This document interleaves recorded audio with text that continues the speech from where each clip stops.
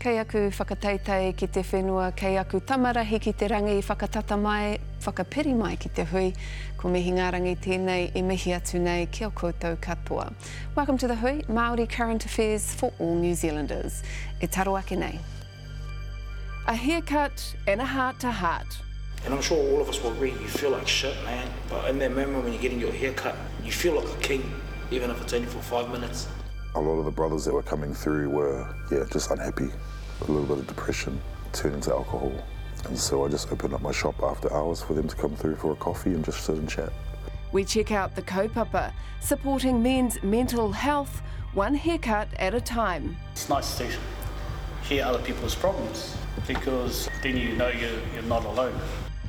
Then it's the story creating news headlines and political headwinds. Bad news for businesses being ram-raided. Crime is now the second biggest concern for Kiwis. It is quite worrying, actually. A big driver of this is also absence from school. To get kids back to school, because I think it's very strongly linked to this stuff. Our panel discusses what's driving the ram raids.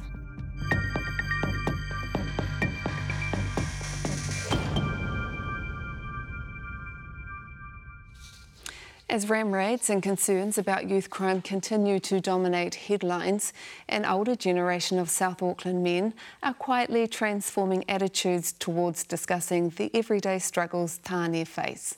Barbershop Talk is a concept of Manurewa Marae mentor and barber Tony Stowers, and a simple idea that's taken root in his community. Kei D'Angelo Martin, te roa ngāke o ngā kōrero. Supples. How you? Good. My man. How are you? Good. Yeah. Good.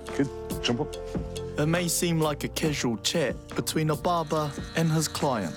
And how's the family? All good? Yeah. But it's these small conversations that are making a big difference. So your conversations can start from them having a crap day to one of the kids has run away, they don't know how to deal with it, or I'm having a bad week with my wife.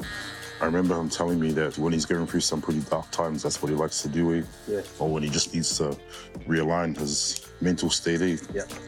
Owner of Groove Cuts, Tony Stowers, is changing the narrative for men in Tāmaki Makaurau, one haircut at a time. The barbershop's a powerful place there. It's more than just a haircut. This is a safe place for men to come and kōrero without the fear of being judged. Yeah, so struggle is real, man. I can tell in the first couple of minutes how the haircut or the conversation is going to go. You can get clients that just want to get in and get out, but the ones that want to talk, you know straight away. Prior to becoming a barber, Tony worked as an engineer for 22 years. Awesome, brother. And during that time, he was struck by a tragedy that changed his life. I buried my son 7 years ago, and it took me to some pretty dark places. My barber at the time, he just had a way of talking to you and helping me through my grief that I was going through at the time. Tony fell into a dark depression and began drinking heavily to numb his pain. But, I was able to have, one of my close bros just be there, just be present, and we would sometimes sit there and not say a word. But because he was there, that was healing. Inspired by his own barber, Tony Stowers threw in his engineering job and picked up the clippers. He's now created a safe place for men to kōrero. It's called Barbershop Talk, and the kaupapa came to fruition during the first COVID lockdown in 2020. I don't think we were prepared for what COVID brought. I don't think anybody was prepared. You had all these whānau who were used to being apart for the week, and then boom, that dynamic just changed. During COVID, Tony noticed his clients were facing a new kind of stress. The long lockdowns had taken their toll on everyone's mental health. A lot of the brothers that were coming through were, just unhappy. A little bit of depression, turning to alcohol. And so I just opened up my shop after hours for them to come through for a coffee and just sit and chat. Earlier this year, Manurewa Marae jumped on board to help fund the kaupapa. It's attracted men of all ages, the youngest just 17 and the eldest 62. They all come from different walks of life. All different walks of life, you know. Got a Greek guy, Filipino, a couple of Pākehā boys, and then obviously a Māori and Pacifica. Since its inception, more than 450 men have been part of Barbershop Talk. All the brothers have been carrying their mamae for a long time, not knowing of any space. But I guess what we do makes them feel comfortable and allows them to express themselves. Eh? Well done, bro. The talks have proved so popular, Tony needed a bigger venue. He's moved to this gym, run by his league legend cousin Ruben Wiki, adding health and wellness to their kaupapa. I think it was really important to try to start something with my cousin and just make more men aware of speaking out is safe to do. As a former hard man of the Warriors, Ruben says he was taught to never show emotion and to hide his feelings. I played in the 90s and the men that I was involved with was hard Kiwi men. Back in those days, just said, get up, harden up, don't worry about sharing your feelings kind of thing. That perspective has changed, and Ruben says that spaces for men to come together are very much needed now more than ever. If you internally bottle it up, it's just going to explode one day and probably won't be a nice one. Currently, I'm out on bail because of an assault charge, and I'm here to share my story and get myself better. I don't want to be a violent person anymore. Some of the issues discussed here are things that these men usually keep to themselves. And I'm sure all of us will agree, you feel like shit, man. But in that moment when you're getting your hair cut, you feel like a king, even if it's only for 5 minutes. You're feeling fresh, you're feeling I can face the world. And that's what I get from here. I was looking for something, but I just couldn't. I didn't know where to look, I didn't know who to turn to, or what I was looking for. I just needed some advice or somebody to talk to. Tony says Barbershop Talk has been empowering for the tāne who attend. What I love about this group is even though we do have our struggles, we got each other checking in, eh? And man, that's second to none, priceless, you know? Why do you think tāne always turn up on Tuesday? I believe it's because of the space that we've created. I never thought in my wildest dreams that I'd be in a group of men who look like me and feel safe talking about, you know, what we share. So we normalise crime. We normalise that it's okay to be vulnerable. And what happens in that space, you're not judged, you know, and it stays there. It's nice to hear other people's problems because then you know you're not alone. It's a big mental shift for these tāne, learning that it's okay to talk about their feelings. There's no point getting angry at her. Something that wasn't second nature for Tony. And I'm not saying that there was a lot of bad things that happened in my upbringing. No, there wasn't. It's just wasn't those kind of conversations that took place. Do you think the momentum's changed and switched out now? Definitely, but I still think it could be more work done. That mahi includes extending the Barbershop Talk to rangatahi. Some of the kids that come through see too much, way too much for their time, you know. They come to the barbershop because, one, they feel safe. Two, they can openly and freely express themselves and know that they're not going to be judged. Yeah, a lot of things going on around here, bud. You know, ram raids and gangs and stuff like that. But we're just kind of trying to get our back out and check first. We're here for you, Evie. And Barbershop Talk is a powerful example of a mental health model for tāne that's working. Where do you hope to see your kaupapa in the near future? I would like to see us become better versions of ourselves, eh? Better fathers, better husbands, you know, better brothers, partners, just better men.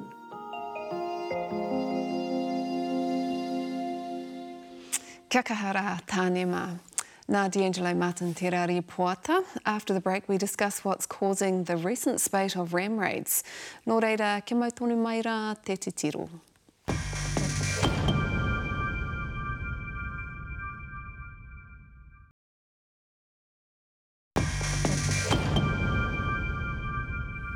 Hoki mai anō. While generally youth crime has been steadily decreasing for the past decade, Ram raids have been ramping up over the past 12 months. In Tāmaki Makaurau and Kirikiriro alone, 347 offenders were responsible for 2,000 charges since May this year. Opposition MPs are critical of the way these youth are being dealt with, while others say we must look at the wider picture. New Zealand is experiencing record high inflation and a cost of living crisis. So to discuss ram raids, young people and solutions, we're joined by a panel of mātanga Māori, AUT Dean of Law Kylie Quince, former Police Inspector and Chair of Te Puia Memorial Marae, Huri Moana Dennis, and Manurewa Marae CEO Taku Tai Moana Tasha Kemp. Tēnā koutou. Kia ora, tēnā koe. Let's just jump right into it. What do we know about these group of youth, this cohort? So they're young, they're predominantly Māori, and they are young people and children for whom life is very tough and has been tough for a long time, as it has been for their wider whānau, not just in this generation, but for generations before them. Yeah. When you look at some of those, the latest stats on them, so those kids would have been around 7 and 11 at the time that Te Puia Marae opened their door to the homeless back in 2016. Should we have expected this? Should we have seen it coming? Oh, you know what? Mihi, the New Zealand Police Oranga Tamariki, MSD, MOE, MOH, and even us on the coalface, we know who these kids are, we know their siblings, we know their parents, we know all their cousins, we even know where they live, what they do, so on and so forth. And the sad thing about it is they've still followed the mentality of reactive rather than preventative, and always starting at the wrong place, Mihi. Always starting at the wrong place. Crown agencies in particular won't get out of bed until something happens. We're sitting at the front end of the business looking at it before it happens and doing what we can do, but hey, you know, the resources, the funding, the mandate and a whole lot of other things, we've had to sort of do it as we can with what we've got. So not surprising at all, but by crikey, when are we going to wake up? They're all sitting there. It's not new. When you look at one of these families or all of them, are you able to describe what might be going on in there? Oh, definitely, and we see it on the daily. You know, just of yesterday I spoke with a whānau, and it's intergenerational. It's been around for a long, long time. But what I see in these whānau is actually they want to be loved, they want to change their lives, they want to be able to reconnect with their whānau and with their tamariki, but there's just so many issues involved in the challenges of life. Day-to-day life is hard, and it won't change overnight. There's lots of work that needs to be involved from the ground up to be able to support these whānau, but you can see within these whānau, when you get to talk to them, you know really what's happening, and they're not afraid to tell you, but when they're in the system, you know, they back up. How much of this can we put down to, you know, the blow-off after the COVID lockdown? Well, I think that's exposed things that were already there. So these are the whānau that the marae have been dealing with and that agencies have been dealing with for many, many years. So probably a combination of media spotlighting, including social media, has really just exposed what, you know, people that are already well known. It was definitely always there, but COVID heightened it. You know, with the lockdown, people being at home. You know, as parents, they spent more time during lockdown with their tamariki, you know, being in that space. It created more stresses at times, actually, how much of a parent we were, and what we needed to do in that time of change. And things got really hard for whānau, and there are resources out there, but it's just how they connected to those. I think Tasha's quite right. It actually brought on opportunities as well for us to do the things that we've been wanting to do. Now we're able to do them. And the sad thing about it, Mihi, is all the resources that we have now, potentially through COVID, you know, there is a possibility that we might lose them. And I'm saying if we do that, we're going backwards by about 2.5 years, 3 years even. Let us keep what we've got. Let us use what we've got. We can vary our services as we already are doing. Don't take those things away, but let us provide the service in the way it needs to be provided, rather than having systems and processes sort of administrate and put it all in alphabetical order, which isn't what it is. We're told by the reports that the vast majority of these tamariki are meeting in detention centres, like youth detention and the rest of it. So you know, without putting blame on oranga tamariki, but they are in their care. What does it tell you about that kind of care? Well, it tells you that that's not an appropriate place for children and young people. And so this is often, as Huri's already said, we're starting in the wrong point. So this has started in the media narrative of this in the past couple of months has been a youth justice issue, where this is really an issue of justice for young people more broadly, the justice in their lives, the ability for them to have food security, to have appropriate parenting, to have safe and healthy housing, all of the things and services that these kind of heroes of our community are able to assist them with. And can you just, on the record, you know, tell us the whānau that you're working with, do they have those issues? Do they have housing issues? Do they have food issues and all those kinds of things? Definitely, and that's actually the main cause.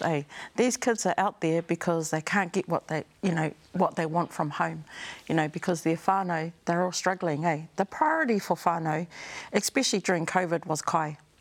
And it's still there. It hasn't changed since we're coming out of COVID. There's such a huge need for kai.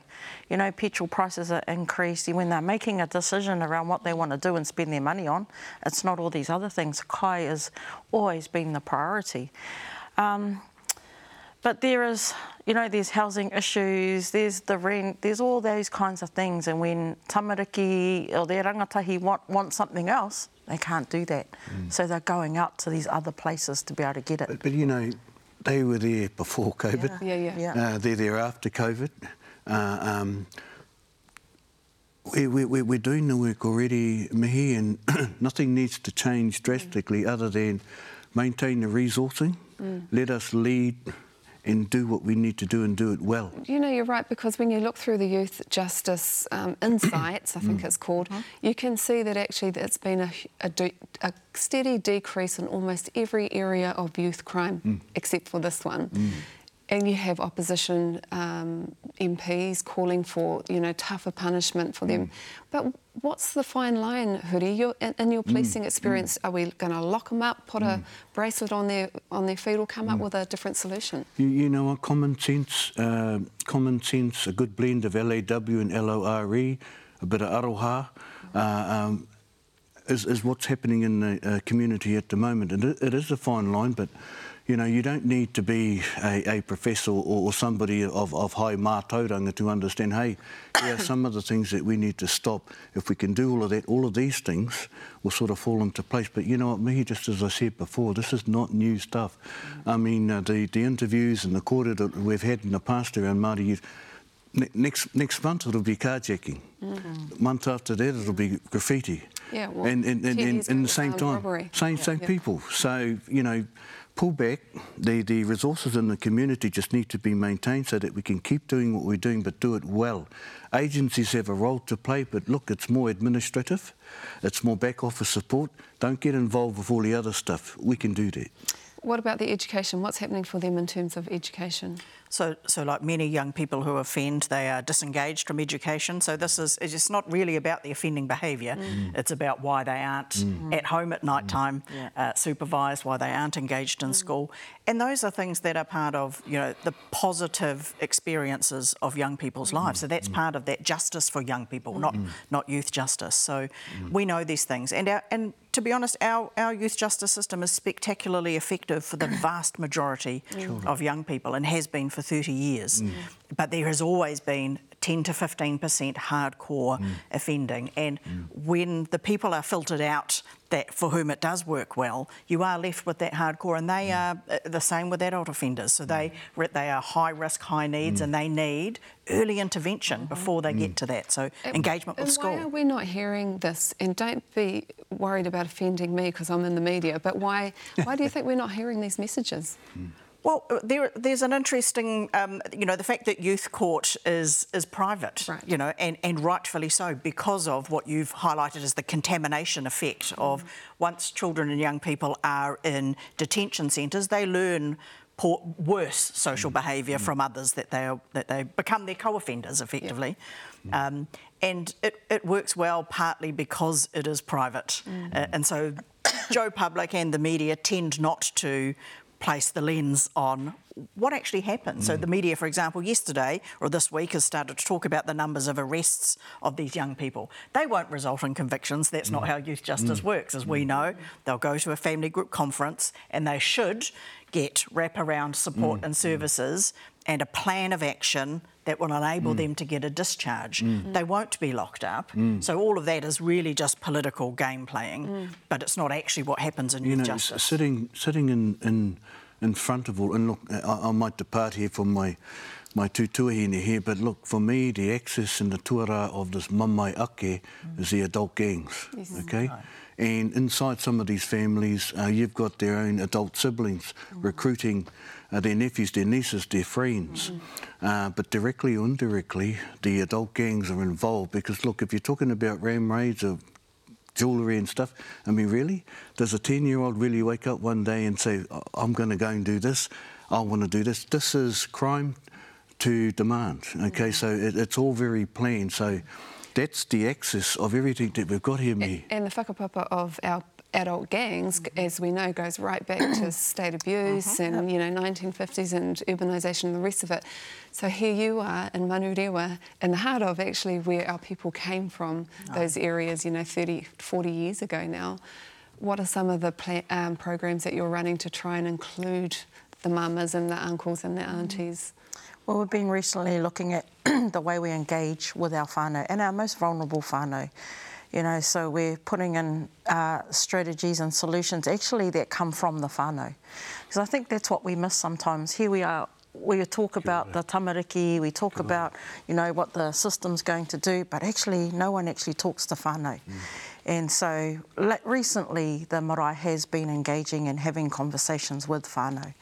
And, you know, they actually want to see things like mana wahine days that are going to whakapiki wairoa. Those are the things they want to look for. They want hope, they want to change, but you've got to do that slowly. You know, you can't just force them into these little pockets. They need to be nurtured and midi-midied into different spaces. Having solutions such as rongoā Māori, having our matakite there, having our kaumātua and kuia around to be able to, you know, give a bit of guidance around what's happening and what they see. So those are some of the solutions from our mama and from the mothers of these tamariki that have wanted to see, and so they've just driven that lately at Manurewa Marae. We talked to some rangatahi, they actually just want things to do. You know, they want to be engaged, but they've got to be things that they want to be engaged in. Because, you know, sometimes as adults we sit there and go, OK, you're going to do A, B and C, you're going to do this, this and this. They're like, who cares? And this is why local and central government's so important. We just did a debate recently. You know, we found out in our research that in South Auckland playgrounds there's only 1 to 3 pieces of equipment compared to the North Shore that has the whole bougie stuff. So, I mean, if you've got a message for government, what is it? Yeah, and look, first and foremost, just if I can, what Tasha was saying, having those conversations, but having challenging ones as well, because some of our parents haven't been doing what they're supposed to be doing, and we can't roll away from that, having both sides of the conversation. But at Manurewa, at Te Puia and other maraes, that's the place to have them. But in answer to your question, me, it comes back to the year 2022, okay, we're all loaded with some COVID-related resources. Let us keep them. Don't take them away. We've already strategised, as Natasha is saying, about what we're going to be doing with them. The other thing is the Crown. They need to know their place inside of this, and it is not at the front, it's at the back. More administrative, more back office support. Let us get on with it. The other thing is keep the politics right out of the conversation, okay? It's not helpful, okay? Trying to make statements and programs around voting, not good. And this is what's been steering some of the conversations away from the real issues, as Natasha has been talking about. In Kylie, they're real. Keep the politics out of it. Don't need it. Your advice if someone was listening? Probably it's a matter, I do think there are politics involved. This is a matter of distributive justice, but it's not politics in the sense of any particular government. It's the Crown. It's a matter of equity, and it's a time of reckoning. You know, 2040 is not far away. This 200th anniversary, the signing of Te Tiriti. This is where you know, the rubber hits the road, and it's politics in the sense of funding, but funding from whoever's in government. Would you agree? Just to wrap up. Yeah, I agree. And I mean, Oranga Tamariki isn't the place for our tamariki to grow up in. You know, it is, the state shouldn't be looking after our tamariki. In fact, there is a role for whānau to be involved, for iwi and for hapu, and those of us that are urban to be able to take care and look after our tamariki and keep them connected. There's a place for marae. So we've been saying to Oranga Tamariki, actually devolve that putia out to those of us that can do that. Like Hori is saying, the money needs to be able to come back out. We do need that funding to be able to continue how we engage with our own mokopuna. And we've got to be able to find that, you know, keep having these challenging kōrero, but to be able to bring it back out. Kōrero rangatira, tēnā koutou katoa. Kia ora, tēnā koe. Kia mau tonu mai rā te tiro e hoa mā ka hui anō tātou ākua nei.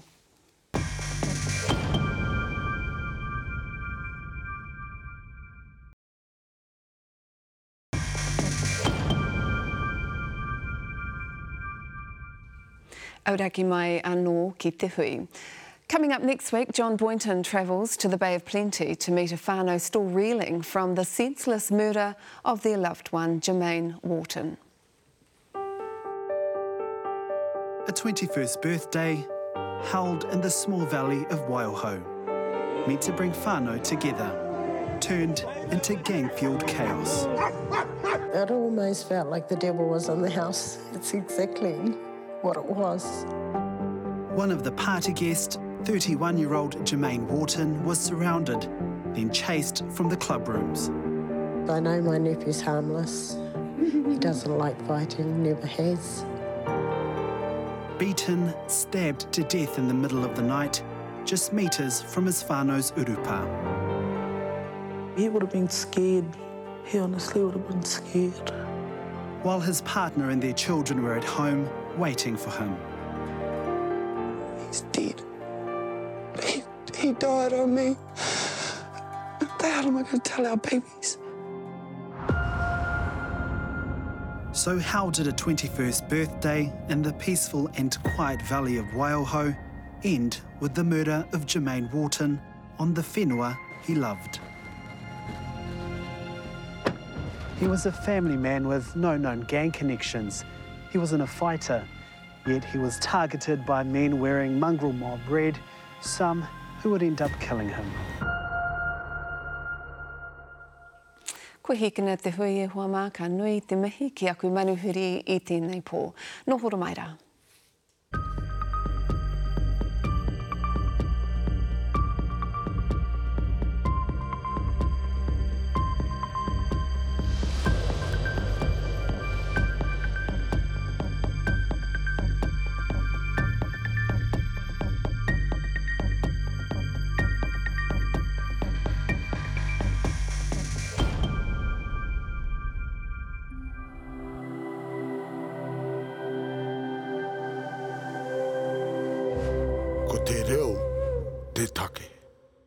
Nā te puna whakatongarewa te hui I tautoko.